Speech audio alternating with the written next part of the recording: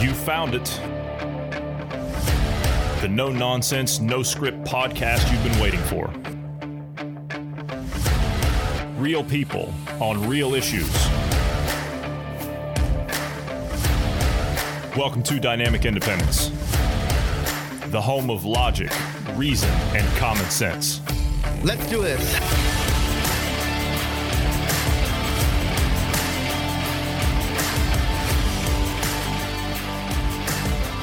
Thanks, everybody, for tuning in today. I'm Johnny Anderson, and I'm joined today by Bruce Adams. Good afternoon, Bruce. How are you today? Good afternoon. Healthy, alive, doing better than yesterday. Less sore.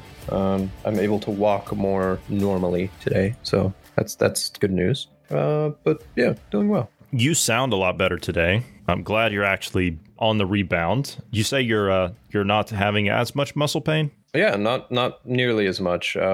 Actually, to be fair, I didn't even really, until you mentioned it, I really didn't even know I was congested or any of that. I had no symptoms at all. So clearly it must be COVID. I must be one of the minor symptoms or asymptomatic. We just, and Bruce, you're making a joke about that. There's nothing to joke about. We had the deadliest day for COVID on Saturday. 3,000, I almost said 30,000, might as well be at this point. 3,309 people died of coronavirus on Saturday. Can you believe that? I mean, I know it's horrible and it's terrible, but the fact that we have, 7,500, 7,600 right about average over the last 4 years die a day. And we know that you're in a car accident and you die from blunt force trauma, and then they test you after you're dead and you have COVID present, or even the artifacts, because they do the 40 cycle or, Zoom or whatever you want to call it. Or 45 in some cases. Or 45 in some cases, yeah. So or they're picking up the artifacts. Yeah, or if you, in the case of Austria, if you're drinking a Coca-Cola. Yeah, right. I'm actually curious on that one, by the way.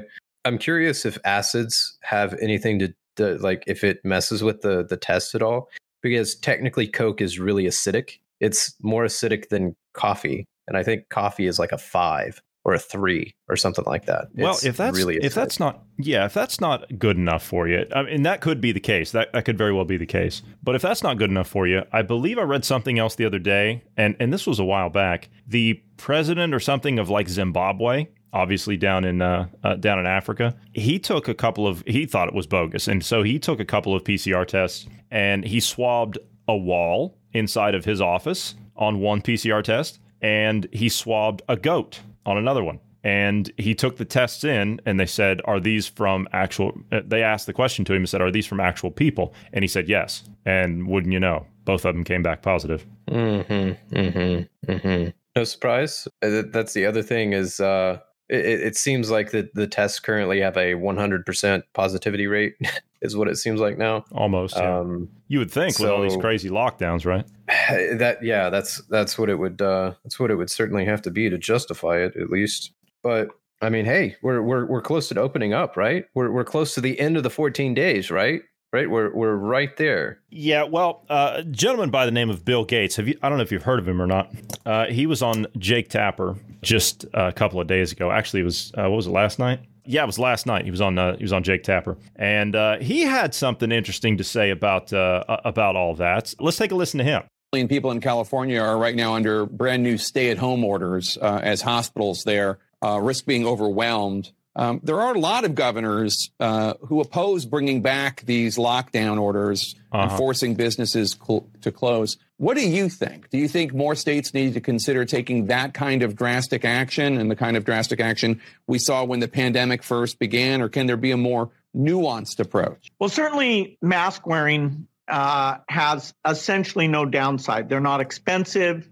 Bars and restaurants in most of the country will be closed as we go into this wave. And I think, sadly, that's appropriate. Depending on how severe it is, the decision about schools is much more complicated because the benefits are pretty high. The amount of transmission is not the same as in restaurants and bars. So not true. Trade-offs will have to be made. But the next 4 to 6 months really call on us to do our best 14 because days. we can see that this will end, and you don't want somebody you love to be the last to die of coronavirus. Oh, no. When do you think life will fully return to what we thought of as normal back in January? No masks, no social distancing. 14 days, Jake. 14 no days. Other protective measures necessary. 14 days, Jake. 14 days flat the curve. Certainly by the summer, we'll be way closer to normal than we are now. Oh, but all right. Even through early 2022, unless we help other countries get rid of this disease and we get high vaccination rates in our country, the risk of reintroduction will be there. And of course, the global economy will be slowed down, which hurts America economically. Yeah, because you care so much about that. In a pretty dramatic way. So we'll have, starting in the summer, about 9 months where a few things like big public gatherings will still be restricted. But we can see now that somewhere between 12 to 18 months, we have a chance, if we manage it well, to get back to normal. Okay, so Bruce, you see clearly there, right? Now that was Dr. Bill Gates, right? Which, of course, I'm not sure if. Well, no, I'm sorry. He doesn't have a medical license. He doesn't have any kind of a college degree at all, of any kind, let alone a medical doctor's degree or anything like that. So he's not an MD. Yet he's going to tell you about how things are going to be.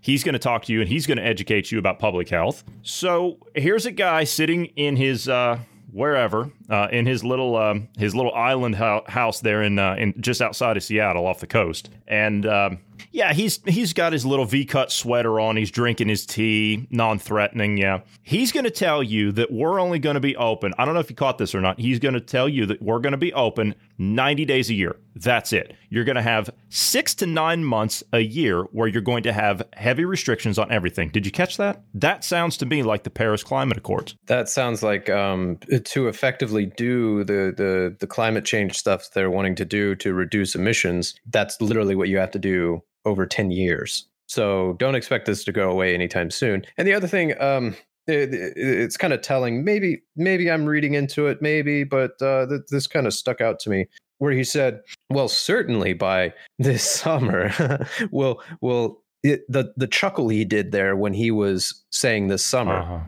that was kind of telling, in my opinion. It seemed like." This summer will be closer. Yeah. But it's almost like I know something you don't know. Kind of it's what it felt like. But maybe I'm reading into it. Maybe I'm yeah. See, Bruce, you asked 14 days, right? 14 days. That's all we need. We just need 14 days to flatten that curve. So you notice it never ends. It's just the next thing and the next thing and the next thing. And then all of a sudden, it's possible the middle of 2022. Well, then what's it going to be? The middle of 2025? 2030 maybe? Seems to be a popular year for a lot of these people like Gates and the rest of them. But I digress.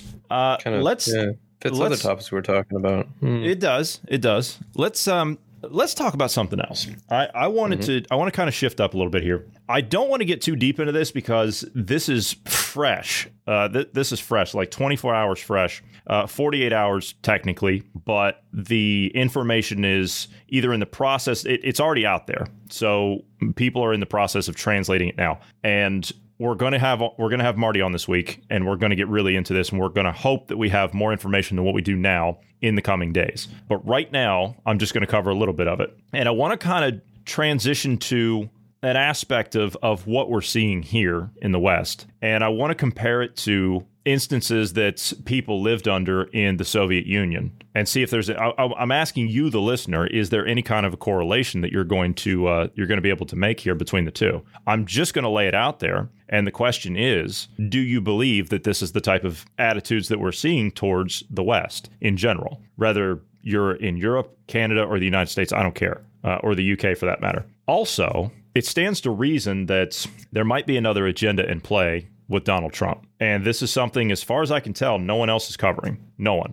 Even all the big guys out there. I don't hear anyone talking about this. And I don't know if it's indeed the case, but signs, in my personal and humble opinion, are pointing in that direction. And I will explain why. But let's start with these data dumps. So it was first reported out of Australia. Okay, let's take a listen to this. Is a long thing that she puts together, but this is out of Sky News Australia. This came out just a few days ago, about 72 hours ago, and 24 to 36 hours ago, we were told major lockdowns were coming. Why? I think this might have something to do with it. Let's take a listen. But tonight, I start with some breaking news that will be front page of The Australian tomorrow and big news in the UK as well. Amid rising tensions in the Australia-China relationship, there has now been a major leak of official records from the Chinese Communist Party. It is believed to be the first leak of its kind in the world. A register with the details of nearly 2 million Communist Party members. It includes their name, party position, birth date, national ID number, ethnicity, and in some cases, even their phone number. What's amazing about this database is not just that it exposes people who are members of the Communist Party and who are now living and working all over the world, from Australia to the US to the UK, but it's amazing because it lifts the lid on how the party operates under President and Chairman Xi Jinping. But this leak shows that party branches are embedded in some of the world's biggest companies and even inside government agencies. That's right, Communist Party branches have been set up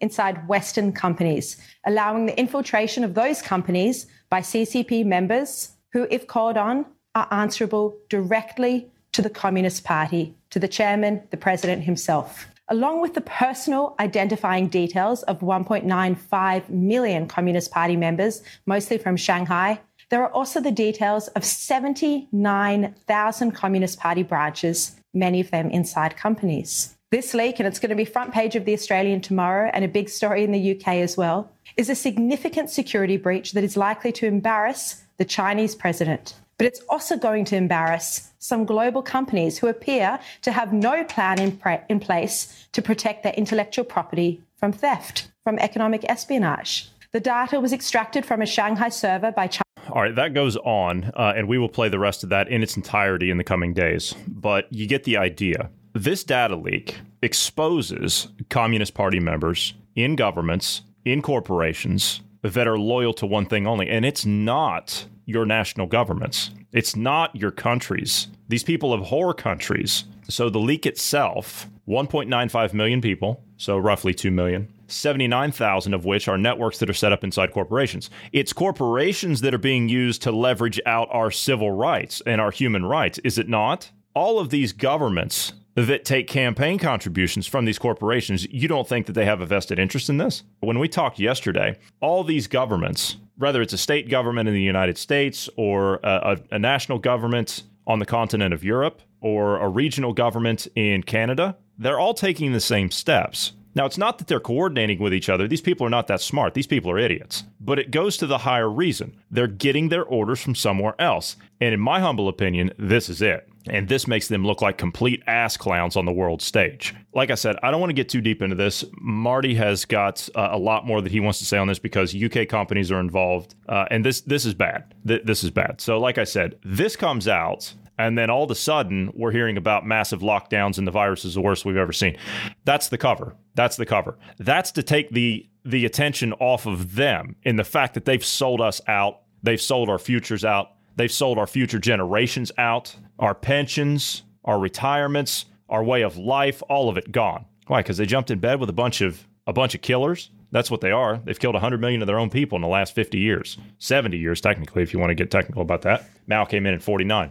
And we'll discuss more on that later this week because we have new videos that have now come out and we have verified them and they are accurate of Didong Cheng, who was the economics professor at the University of Shanghai that we played a clip of last week that Tucker Carlson did an expose on. We have another video of him that's come out. And again, we verified it and it is accurate. So we're going to be playing that in the next couple of days. And it should shed some more light on more things that we're going to cover today. But just to get into a little bit of this, the detailed analysis of this data dump of these Chinese Communist Party members have revealed that, listen very carefully, Pfizer and AstraZeneca employed 123 party loyalists, and that there were more than 600 party members across 19 branches working at the British banks, HSBC, and the Standard Chartered in 2016. In addition, firms with defense industry interests like Airbus, Boeing, and Rolls-Royce employed hundreds of party members. What's revealing about the first two that I mentioned there, Pfizer and AstraZeneca? Well, gee whiz, Bruce, isn't that company that makes the COVID-19 vaccine? Yeah, the ones that haven't actually made a successful flu virus or vaccine. Yeah, that one. And just out of curiosity, where did this coronavirus come from? Oh yeah, it just happened to come from Wuhan. Which is located where? In China. Oh, okay. Do you see how we're being played for a bunch of fools here? So again, I'm not going to get too deep into that, which, by the way, I mean, there's some legislators in here there's a list of about 150 legislators that we can go down through, but I'm not going to get into all those. Most notably, I will name a few, just to name a few right now of what we got coming up later in the week, just to name a few. Arizona Governor Ducey, or whatever his name is, which I can't think of him. All right. That happens to be a state that's in question of the election, is it not? Yeah, I thought so. Yeah. California Governor Gavin Newsom, right? All-star he is. I think he's in the process right now of being recalled. We'll talk about that later in the week. Nevada Governor Sisolak, he's on there. Kentucky Governor Beshear, he's on there. This one kind of caught me off guard, but now it makes sense. Texas Governor Greg Abbott. That kind of makes sense now because of everything that he was flip-flopping on. We couldn't understand why. Now it makes a little bit more sense now that he's been listed in there. Yeah. And also, by the way, most of these people on this list, they were also photographed with a bunch of CCP assets that are listed in that as well. So looks kind of bad. Looks kind of bad. Yeah, like I said, there's a lot to this. And the data dump itself is in the process now by all these different independent media organizations being translated. And that takes time. You're talking about 2 million, a database of almost 2 million names throughout the world. This is organized crime on a level I've never seen before. This is absolutely unbelievable, the scope of this thing. But it goes to the higher thing that we've been talking about here for the better part of almost 2 years. This is an international group of gangsters. These are gangsters and thugs and lunatics and psychopaths. That's all they are. They're not communists.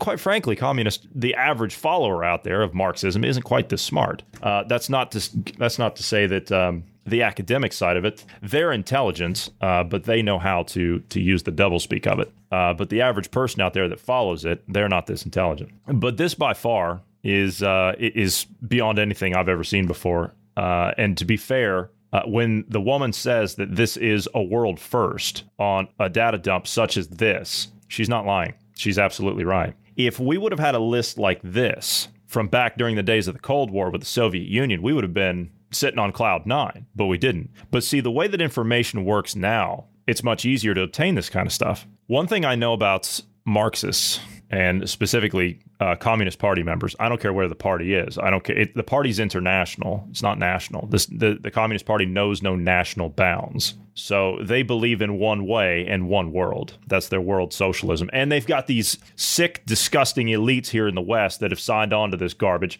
And you know something? There's going to be a double cross both ways. So they're going to turn on each other either way. That's what all this is all about. And you've got gopher governments that are actually doing their bidding for them. And they have no idea what they're even mixed up in. These people, you stupid, naive, ignorant politicians, you have no idea what you're signing on to. None. You have no clue the type of people you're getting in bed with, because most of you know how to go out there and you know how to give good speeches, but you don't have a damn bit of sense about yourself, and you don't have any brains, as near I can tell. Otherwise, you would do the honorable thing. You would either come out and expose this, or you'd simply walk away from it. But you're not doing any of that. You're going along with it. That's the most sickening part about all of it, and that's what's going to be your downfall, is the fact that you're actually going along with it. You're endorsing it. But see, if you walk away from it now, so you're like a degenerate gambler that's in hock to the mob and to the sharks and the bookies. You're so far into it now that if you walk away from it, they'll make sure that you don't hang around too much longer, right? I'm just guessing. Kind of makes you wonder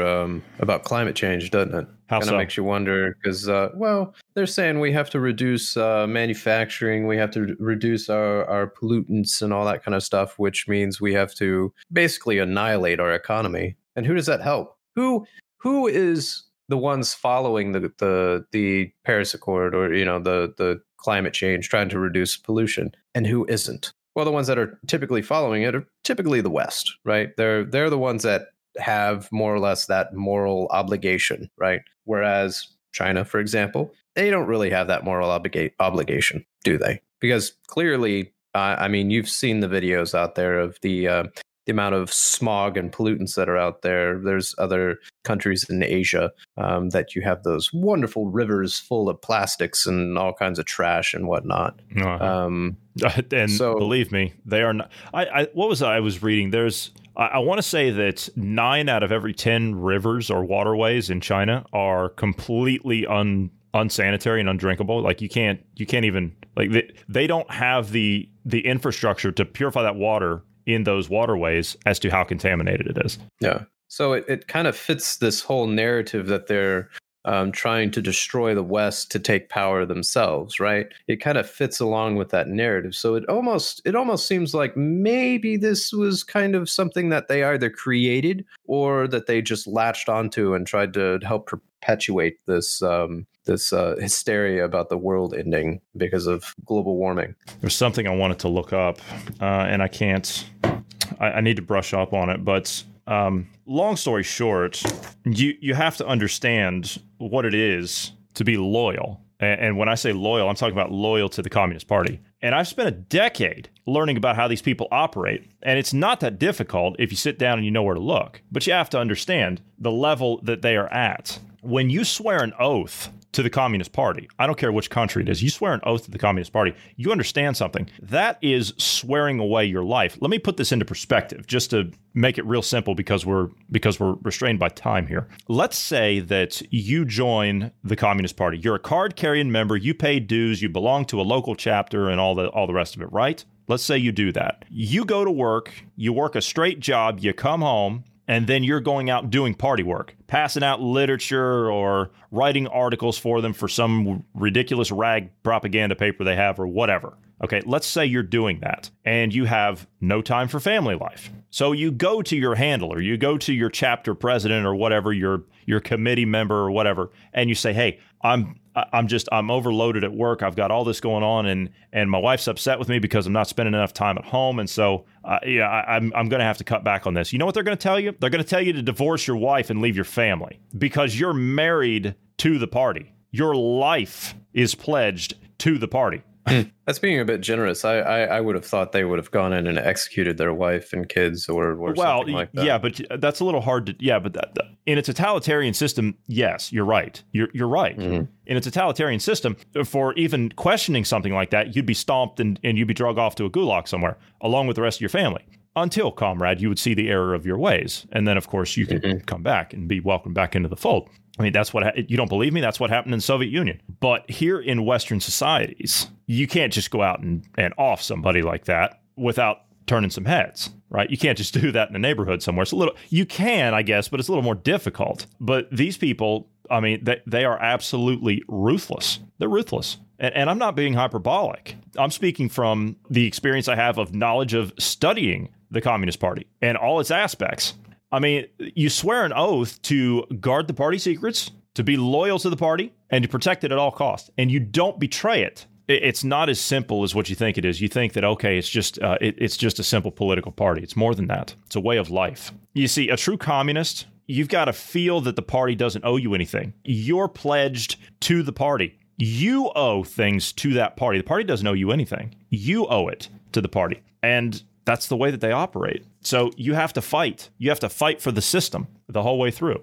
All right. I want to read this story. And this was written by a gentleman by the name of Simon Black. And it was written at thesovereignman.com. This was written by them, but he's not describing himself. Someone by the name of Murat K., who was one of the team members there, grew up during the collapse of the Soviet Union. And he tells his experiences of that time period and what he went through in the Soviet Union. And I wanted to read this here, and I want you, the listener, to listen to this story and just ask yourself if we are experiencing or if we're on the beginning path to a lot of these things that I'm going to mention. When I was a kid growing up in the Soviet Union, it was essentially forbidden to make a better life for yourself. You couldn't just decide to go back to school, to start a business, or to switch careers to a thriving new industry. And it did not matter how hard you worked. You were most likely never going to be promoted. All the top jobs in the Soviet Union were reserved for party loyalists. The government removed every possible economic incentive to achieve more, which is why service was so pitiful. Technology was lagging, and the Soviet economy was consistently in the dumps. Now, on occasion, the government would decide that they wanted to populate certain rural areas of Russia, such as remote parts of Siberia. Quite often, families were simply ordered to pick up and move, as was famously the case under Joseph Stalin. But by the 1970s, the government would provide a small financial incentive for families. If you moved to Siberia, you could earn a slightly higher salary. This became literally the only way that anyone could legally make more money in the Soviet Union. And that's how my parents and I ended up moving to a cold little town in western Siberia in 1985. The plan was to stay there for a few years, save money, and then move back to a nicer, bigger city in Russia with better climate. The fact that our new Siberian town didn't have a single restaurant, cinema, or even an ice cream place made saving money very easy. My parents followed through on their plan, and by the early 1990s, they'd saved enough money to buy a decent house, plus a car, and still have some savings left over. But then the unimaginable happened, and the Soviet Union collapsed. The economy crashed. Inflation, then hyperinflation followed, as the government started printing money like crazy in an effort to continue making interest payments on its own debt. The prices skyrocketed. At some point, stores stopped displaying price signs. Why bother if they're doubling every other week or so? Salaries and pensions did not keep up with inflation, and almost everyone became more poor with each passing day. Most people, including my parents, were caught completely unprepared. The general level of financial literacy at the time was pitiful. Most Russians didn't know the first thing about money, finance, or economics, so no one knew how to react to the hyperinflation that was unfolding in front of our very eyes. It was as if everyone was frozen in disbelief, including my parents. By 1990, before the crisis, my parents had saved 50,000 rubles. At that time, that would have been enough to buy a house and a car. After a few years of crisis, my parents still had the same 50,000 rubles, but by then, all they could afford to buy with it was a pair of winter boots for my mother. Their entire nest egg has been completely inflated away in a few short years.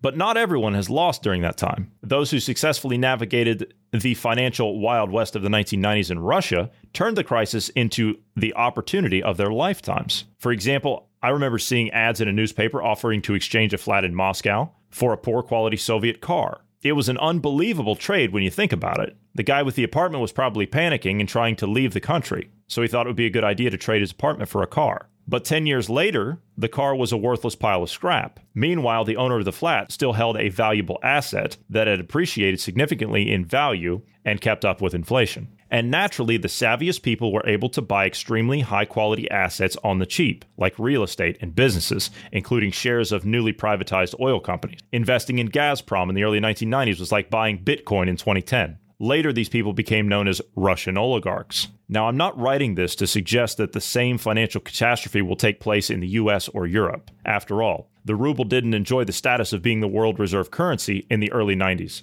And the economy of the late Soviet Union was already in terrible shape. Still, this very recent history should serve as a reminder. Idiotic economic policies almost always have consequences. When a government goes out of its way to destroy economic incentives through higher taxes or abusive regulations, bad things usually happen. When a government accumulates a mountain of debt that is impossible to pay, bad things usually happen. When a central bank conjures trillions of dollars out of thin air, bad things usually happen. And I can tell you from personal experience that when a society actively embraces a communist ideology, bad things usually happen. And all of these issues in North America and Europe certainly could create consequences for the dollar and the euro someday. This isn't a dire prediction, it's just common sense. Something that most politicians seem to be lacking these days. It's most important to think about risks and consequences and prepare for them in advance. I watched my parents lose their entire nest egg and become victims of other people's stupidity because they were unprepared. But today we have access to so much more information and education. We can learn about how gold and silver have maintained their value against inflation for thousands of years. We can learn about other assets, whether productive land, cryptocurrency, or profitable business ventures that do well, even in times of crisis. And we can make a plan B, just in case the unthinkable happens. Because if 2020 has taught us anything, it's that absolutely anything is possible. Bruce, what do you think of that? Right off the bat, I think private property is not going to be legal to own anymore when the crash happens. Yeah, the reset doesn't allow it. So yeah. That's out. But see, if you're one of these high up elites, well, they don't seem to play by the same rules. The oligarchs, as they would become, they wouldn't play by the same rules. You see, they already don't. I mean, no, they already don't.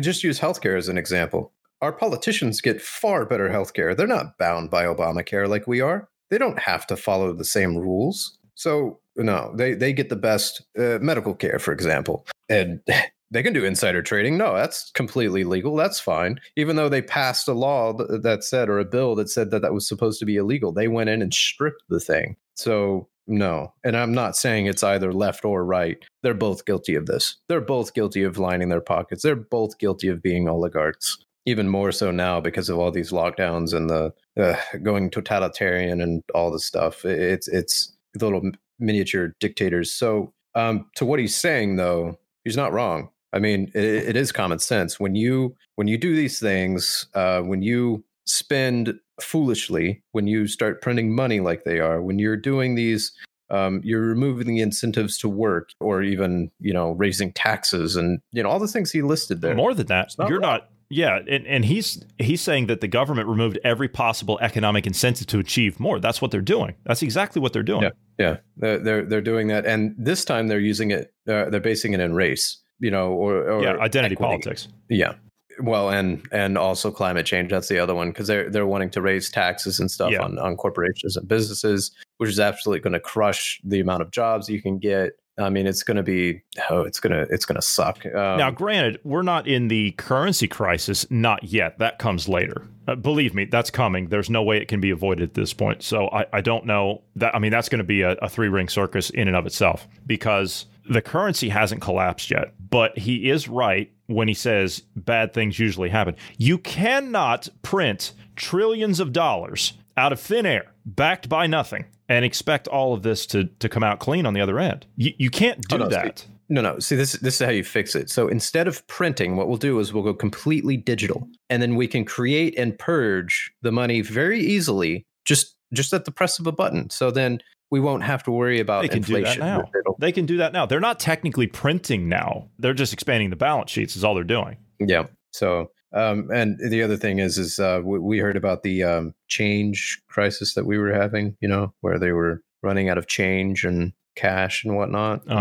It almost sounds like it's there's a narrative they're trying to form. It almost seems like they're trying to build up to something, doesn't it?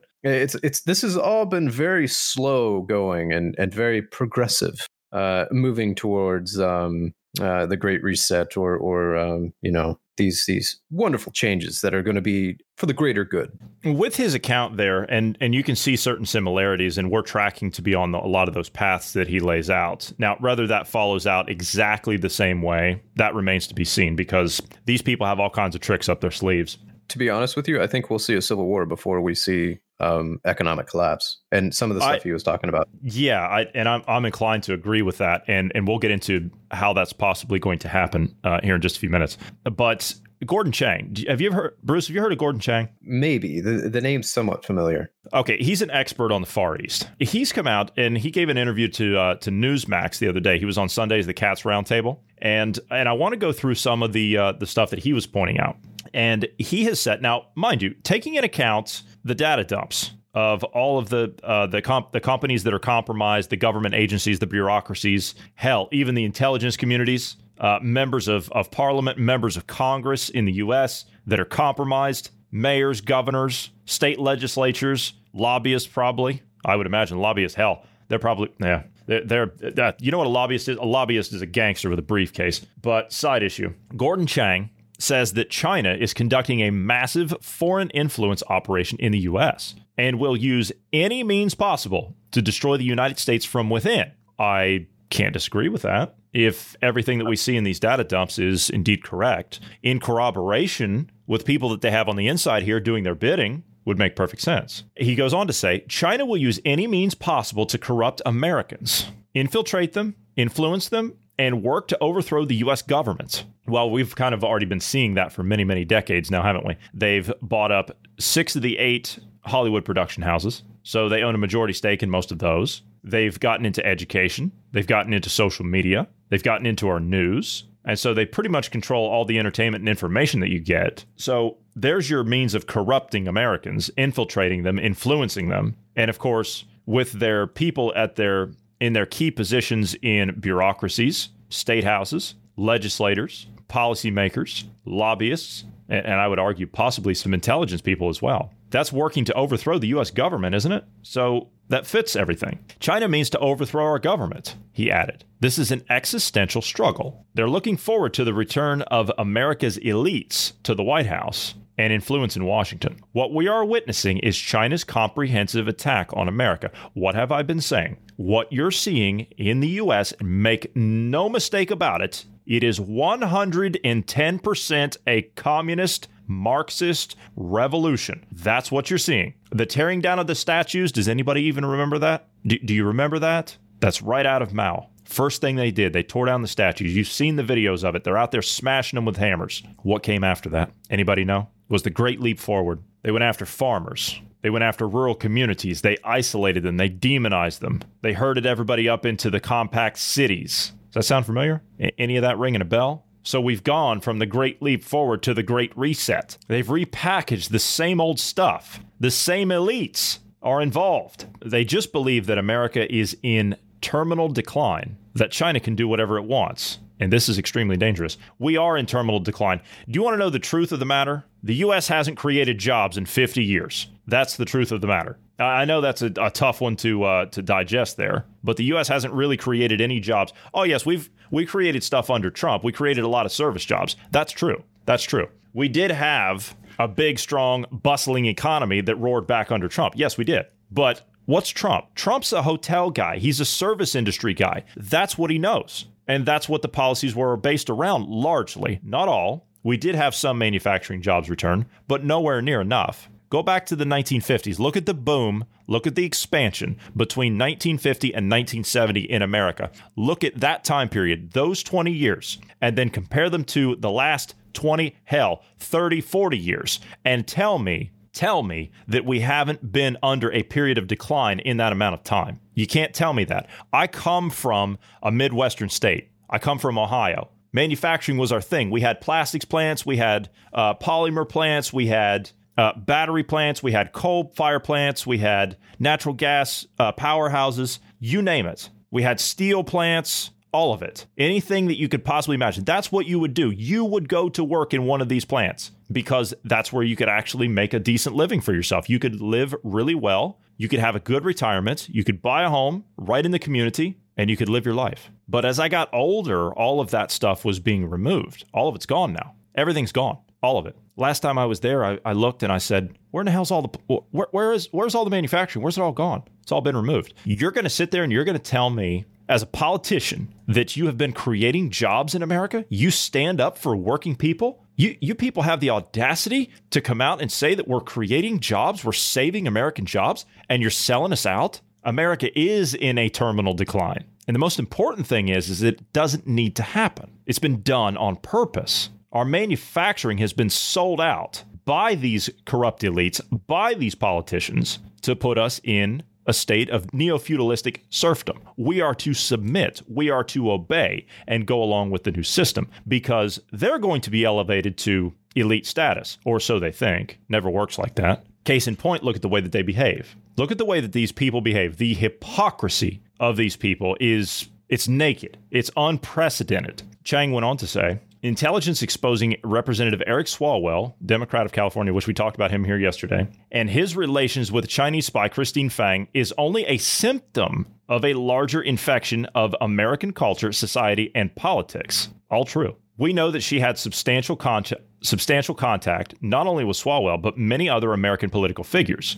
The important thing here is not that Fang had first contact with Swalwell when he was sitting on the House Intelligence Committee, which would of course be important to Beijing. They contacted him when he was a council member in Dublin City, California. They were grooming him. They're grooming a lot of Americans right now in the hopes that they become more influential. See, that's what they do. They come after you when you're just sitting in a small little seat somewhere. This is why they go after mayors. They go after small council people somewhere. And then they support you and they get organizations on with your cause that they set up. They get shell companies that they set up. They funnel the money through there directly to your campaign, and you get elevated to rock star status. But you're going to do the work for that party behind the scenes. You are a traitor to your country and to your people. And in America, we only have one punishment if you're a traitor, and they know it. And now this data dump comes out with almost 2 million names on it across the Western world. Oh, that's very embarrassing. So we have to go back into lockdown. You see how this works yet? Brian Kemp, governor of Georgia, Republican, by the way, boasts about Georgia's ties with China. See, there's this picture. Chang goes on. There's this picture, which I find particularly disturbing, of Kemp posing with China's consul general from Houston before the consulate was closed. Remember, the House consulate was closed because of spying. I think it was closed because it was involved in inciting Americans to violence during this year.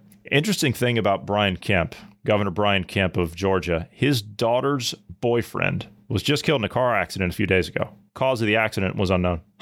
Chang goes on. We suspect China was coordinating protests on the streets of Washington, those violent ones at the end of May and the beginning of June, the burning of St. John's Church. Those were obviously coordinated, and they were actually heard boasting about how they were working with Chinese agents. There's also some indication that there were similar Chinese activities in Los Angeles and other Southern California protests. Those need to be investigated. He says that American law enforcement has tried to stay ahead of China's operations, but there's just too much to root out right now. I'm not sure that that's entirely true. What about the people that are compromised in those agencies and organizations? He says China's overwhelming the FBI and American law enforcement and the CIA, and we just can't keep up because there are so many different ways that China can use money or the prospect of money to influence Americans. Again, how do we know that these organizations are not compromised? I would argue that justice is compromised. I would argue that the Attorney General's office is compromised. I would argue that the intelligence community, not all of it, is largely compromised. I could be wrong, but it just seems to me, as the average American, looking at the situation as I am every day, why are there not people being investigated? Where's the charges? If you have a clear-cut case on an American politician that is in bed with a foreign government, why in the hell are they not in handcuffs on every news channel and every newspaper being walked out there in front of the public, made to answer for the charges of high treason? Just a concerned citizen, that's all. Now, here's the question. Was China involved in the 2020 election? We looked at the SEC filings of their interest and their stake in Dominion voting systems. We looked at that, and it's valid. It's there. They're involved with Dominion voting systems. And now the question is, with all of these lawsuits being thrown into a court, and then, of course, the courts are throwing those out. So I want to transition into where this is going to go, because a lot of people are expecting old Beijing Joe to come into office. I'm not so sure. I'm not so sure. The question is Joe Biden going to take office on January 20th? And to be honest, I mean, a lot of these conservative talk show hosts and Republican politicians and all the rest of them, they're already saying, it's over, it's done. It's, there's nothing more we can do. And to be honest with you, I look at that and I can't tell you my level of anger when I see people like that. These are supposed to be people of influence that are fighting for we the people, the average little guy out here. I understand they're sometimes bound by what they have or what they're allowed to say on terrestrial radio and stuff like that. I get it. But for God's sake, we're not going to have a country left if influential people at that level don't start standing up for something. Oh, well, we're just going to have to take it. We're going to have to suck it up and take it. You go straight to hell with that. I'm sorry. Actually, I'm not sorry. We don't have to sit there and take it. An election that was rigged and stolen out there in front of the world. The evidence is out there. It's right in front of a court, and the court doesn't even look at it. It'd be one thing if they looked at it, but they don't even do that. The Supreme Court couldn't even be asked. Couldn't be bothered. What was it, Bruce? You don't have standing or something like that, and they just tossed it. Yeah, you don't have standing. The thing about all that, okay, so the narrative on the left, this one's really confused me. The left is saying you're a fascist for wanting to audit the vote, right? So we just want to go in and verify that the signatures match voter registries and that the ballots match up, right? We just want to have that audited. If everything's legit, all this is going to do is delay things a little bit. If everything's legit already, then Biden clearly won and, things will transition peacefully as normal. And if it's not legit, then, Trump wins, right? So I think that's the main problem there, is they just don't want Trump to win. But anyway, they're all saying that you're a fascist for wanting. I can't say they're all saying that. A lot of the left are saying, this is more the progressive extreme left, you're a fascist for wanting to do this. You guys keep it up. Seriously. This is very dangerous ground. When you get to the point where the people, the voters, do not think their voices can be heard any longer, and things are being, like, the election's stolen, and then you're going to start enacting these shutdowns, closing of businesses, which are unconstitutional. You're going to raise taxes. You're going to destroy their lives. It will come to a shooting war. I don't want to see that. We don't want to see that. Nobody wants to see that except for the Marxists. And I don't know what else to think at this point, what the intention of our politicians are. It almost seems like the politicians are all on board with it, minus a select few, because the Supreme Court just said, you don't have standing. Are you literally trying to say we're going to have a civil war? That's I don't know what to think based on their yeah. And see, that's an interesting point there, because they do want that. They do want that. They do want that civil war. They want that fight out there in the streets, because they want us to expel our the private citizen. They want us to expel our ammunition on each other, and so there won't be a physical invasion that they'll have any resistance to. That's what they want. But see, that's where I think they're mistaken, because if we can get this thing, and we can get this thing done now, and believe me, I don't like where I'm going with this. I don't like it. But as I said at the beginning of this podcast, I don't hear anyone else putting up this point. And I want to know why. These are smart people that are out there on the radio waves. They understand how these things work, and why they're not putting it together, I don't understand. I don't know. This is a viable option. This is a 100% legal option that I'm going to bring up. And I want to know if it's necessary, because at this point, I see no other alternative, given the fact of where we are. The election happens. The fraud's out there in front of everybody. The lawsuits get filed. The state legislature tosses it, gets kicked up to the Supreme Court. Supreme Court doesn't even hear it. They don't even hear it. It'd be one thing, again, like I said, if they looked at it and said, well, yeah, there's enough here. We're going to take a look, and we're going to make a ruling based on this. Didn't even look at it. No standing. They tossed it. The one organization that's supposed to stand up for the Constitution, they have a single job to look out for one document. That's all they have to do. Nothing else. And they can't even be asked to do their job, which leads me to believe that people on the Supreme Court are compromised. Not even the 3 justices that Trump himself appointed stood behind him. You've heard Texas call for secession. We talked a little bit about secession yesterday, and you're going to hear more talk about that in the coming days. 21 states filed suit and had it sent to the Supreme Court. 21 states. You're telling me that 21 state attorney generals can actually see precedent? They wouldn't have put their name on it otherwise if they didn't see something. They can see it, but the Supreme Court doesn't? No. The Supreme Court sees it. They know. Oh, of course they know. But they don't want the backlash. They don't want the backlash. And they don't want Roberts is more concerned about the image, the public image of the Supreme Court. He's not concerned about rulings or the integrity of the Constitution. He's not a conservative judge. He's a liberal. So no, honestly, if it goes anywhere in the Supreme Court, I'll be surprised. We'll see what happens at the state level. If they throw it out on the state level, I'm really concerned that this is going to trigger violence. Well, the last time we had Marty on, we were talking about a little of, this is before the Supreme Court threw it out. He said, what's next? What's after that? Secession, right? There's talk of that, which would make sense. Technically, the next step would be to go back to the state level. And if the state level, because the Texas lawsuit actually skipped all the state, the lower courts. True. So they would go back and try to file it at a lower court. And if that doesn't work, then secession is the only thing left, because your vote is being diluted. Your vote basically means much less now. And if there was indeed voter fraud, if that was indeed going on, which we know there was, that means it's just been legalized. If this goes by without a hitch, and nobody stands up and audits this and calls it out, it's legalized. They're going to do it for the next election and the next election and the next election.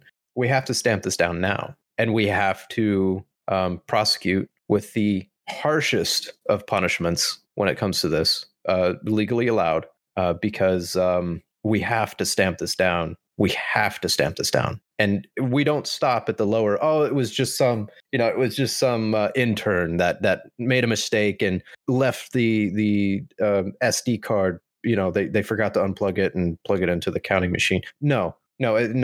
I'm sorry. Whoever's the head of that intern, they're in trouble. Whoever the supervisor is of the supervisor, they're in trouble. I mean, this needs to go up the chain, because it's typically how it works in a business, right?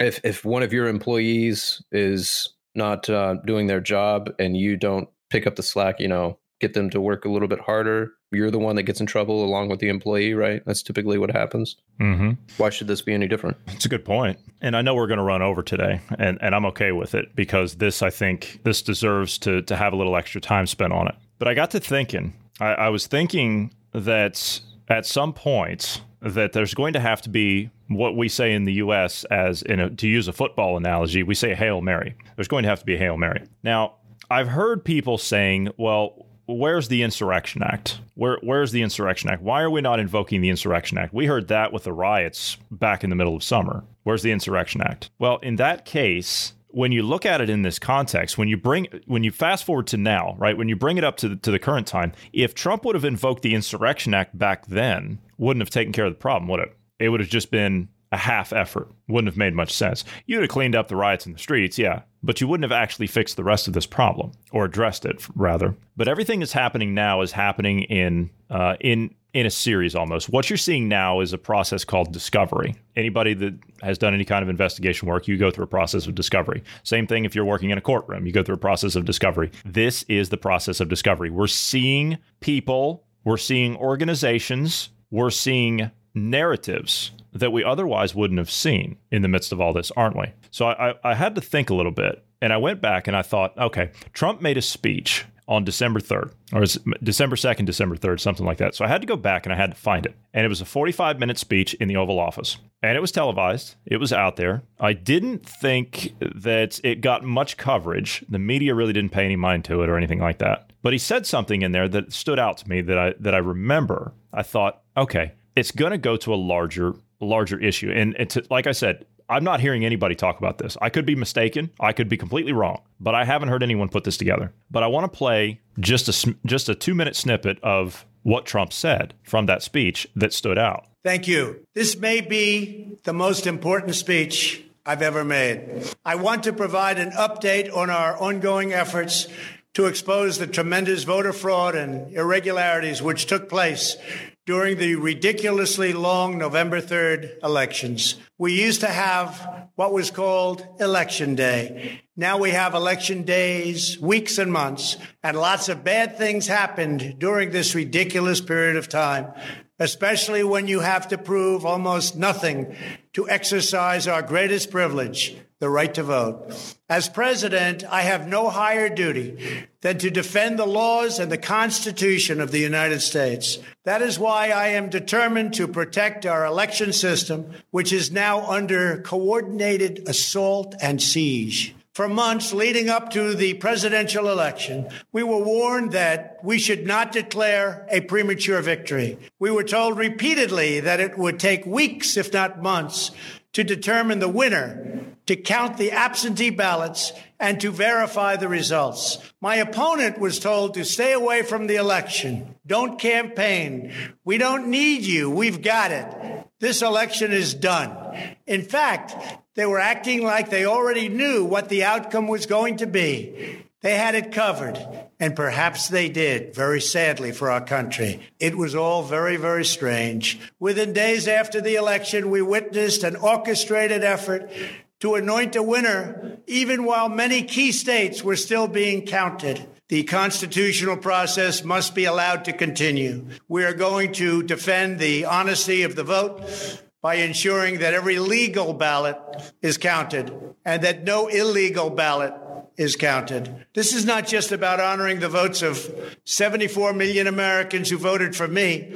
It's about ensuring that Americans can have faith in this election and in all future elections. Now, those 2 minutes of a 45-minute speech were probably the most important that he said out of all of it. And you think, okay, well, it's just a It's just a simple matter of a president going up and making a point that he's going to defend the Constitution against all enemies, foreign and domestic. Okay. Well, what if there's more to it? He said that he's going to defend the Constitution against a continued assault and where our system's being held under siege. Well, technically we are. It's being held in place by the states that are refusing to let up, and they're stomping on people's constitutional rights, are they not? So that's what you do. You cut off people's access. I mean, this is a tactic of warfare that's thousands of years old. You cut off people's access to resources until they capitulate to your demands. That's siege. That's the definition of it. The constitutional process must be allowed to continue, okay? But yet he's saying that it's being held under siege, in a sense. And it is. Well, if that's the case, the Insurrection Act isn't going to do it. And so I remember, and it was a long time ago, but I remember vaguely about what George Bush did, George Bush Jr., about what he did. And he created something called Executive Directive 51. Anybody can go and look this up. I didn't know what it was called. I couldn't remember it, but I remember he created something that allowed the president to take control of key aspects and to preserve the Constitution of the United States. Now, what is Directive 51? What is Executive Directive 51? And again, this is 100% legal. It's out there. As a matter of fact, I went to the National Security and Department of Homeland Security's own website and got the actual directive itself. It's right there. You can go and get it. You can read it. You can look at it yourself. You see, most people don't know that this even exists. I didn't know it existed. Not until I gave it to you, about an hour and a half ago. So what is the purpose of this? And I'm quoting directly from the directive itself. It says, this directive, again, this was created under George Bush. It was put forth by the Office of the Press Secretary, May 9th, 2007. And it is the National Continuity Policy. This directive establishes a comprehensive national policy on the continuity of federal government structures and operations and a single national continuity coordinator responsible for coordinating the development and implementation of federal continuity policies. This policy establishes national essential functions, prescribes continuity requirements for all the executive departments and agencies, and provides guidance for state, local, territorial, and tribal governments and private sector organizations in order to ensure a comprehensive and integrated national continuity program that will enhance the credibility of our national security posture and enable a more rapid and effective response and a recovery from a national emergency. Now, this is extremely detailed in everything that it covers, but essentially it allocates all powers to the executive branch, and it allows them to coordinate and administer policy. A category refers to the categories of executive departments and agencies listed to this directive. Okay, so this is going to go on further. I'm just going to pick out a few key things here just in the interest of time. But again, this document, I just told you where you can go and get it. You can go to the Department of Homeland Security's website, look up Executive Directive 51, and you can go and read it for yourself. It's freely out there. Catastrophic emergency. They actually say this. A catastrophic emergency means any incident, regardless of location, that results in extraordinary levels of mass casualties, damage, or disruption severely affecting the U.S. population, infrastructure, environment, economy, or government functions. Just a fun little tidbit of information here on this. I'm pretty sure this was spawned out of not only the fear of 9/11 happening again, but Bush Jr. had a fascination and a fear of biological warfare or some kind of virus getting loose or something, a pandemic destroying the populace. Mm-hmm. And there was fears rising at that time period about a country attacking us with an EMP. So that's kind of where this stuff started. Enduring constitutional government, or ECG, means a cooperative effort among the executive, legislative, and judicial branches of the federal government, coordinated by the president as a matter of comity with respect of the legislative and judicial branches and with proper respect for the constitutional separation of powers among the branches, to preserve the constitutional framework under which the nation is governed and the capability of all three branches of government to execute constitutional responsibilities and provide for orderly succession appropriate transition of leadership and interoperability and support of national essential functions during a catastrophic emergency. And then it goes on to say that the executive departments and agencies, and they go on to explain what all of those are and what all of them can do, and all of that nature. They say that government functions means the collective functions of the heads of executive departments and agencies as defined by statute, regulation, presidential direction, or other legal authority, and the functions of the legislative and judicial branches. Yeah, just a lot of boring stuff, really.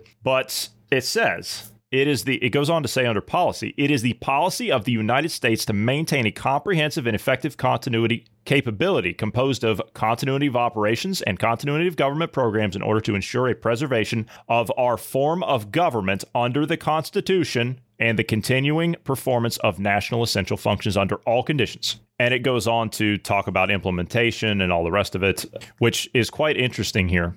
In the first part of it, I'm not going to read all of it, but in the first part of it, it says continuity requirements shall be incorporated into daily operations of all executive departments and agencies as a result of the asymmetric threat environment. Are we dealing with an asymmetric threat? Adequate warning of potential emergencies that could pose a significant risk to the homeland might not be available, and therefore all continuity planning shall be based on the assumption that no such warning will be received. Now, this last part, under a subsection below that, it says here, ensuring the continued function of our form of government under the Constitution, including the functioning of the three separate branches of government, providing leadership visible to the nation and the world, and maintaining the trust and confidence of the American people. Does Joe Biden have the trust and the confidence of the American people? Defending the Constitution of the United States against all enemies, foreign and domestic, and preventing or interdicting attacks against the United States or its people, property, or interests.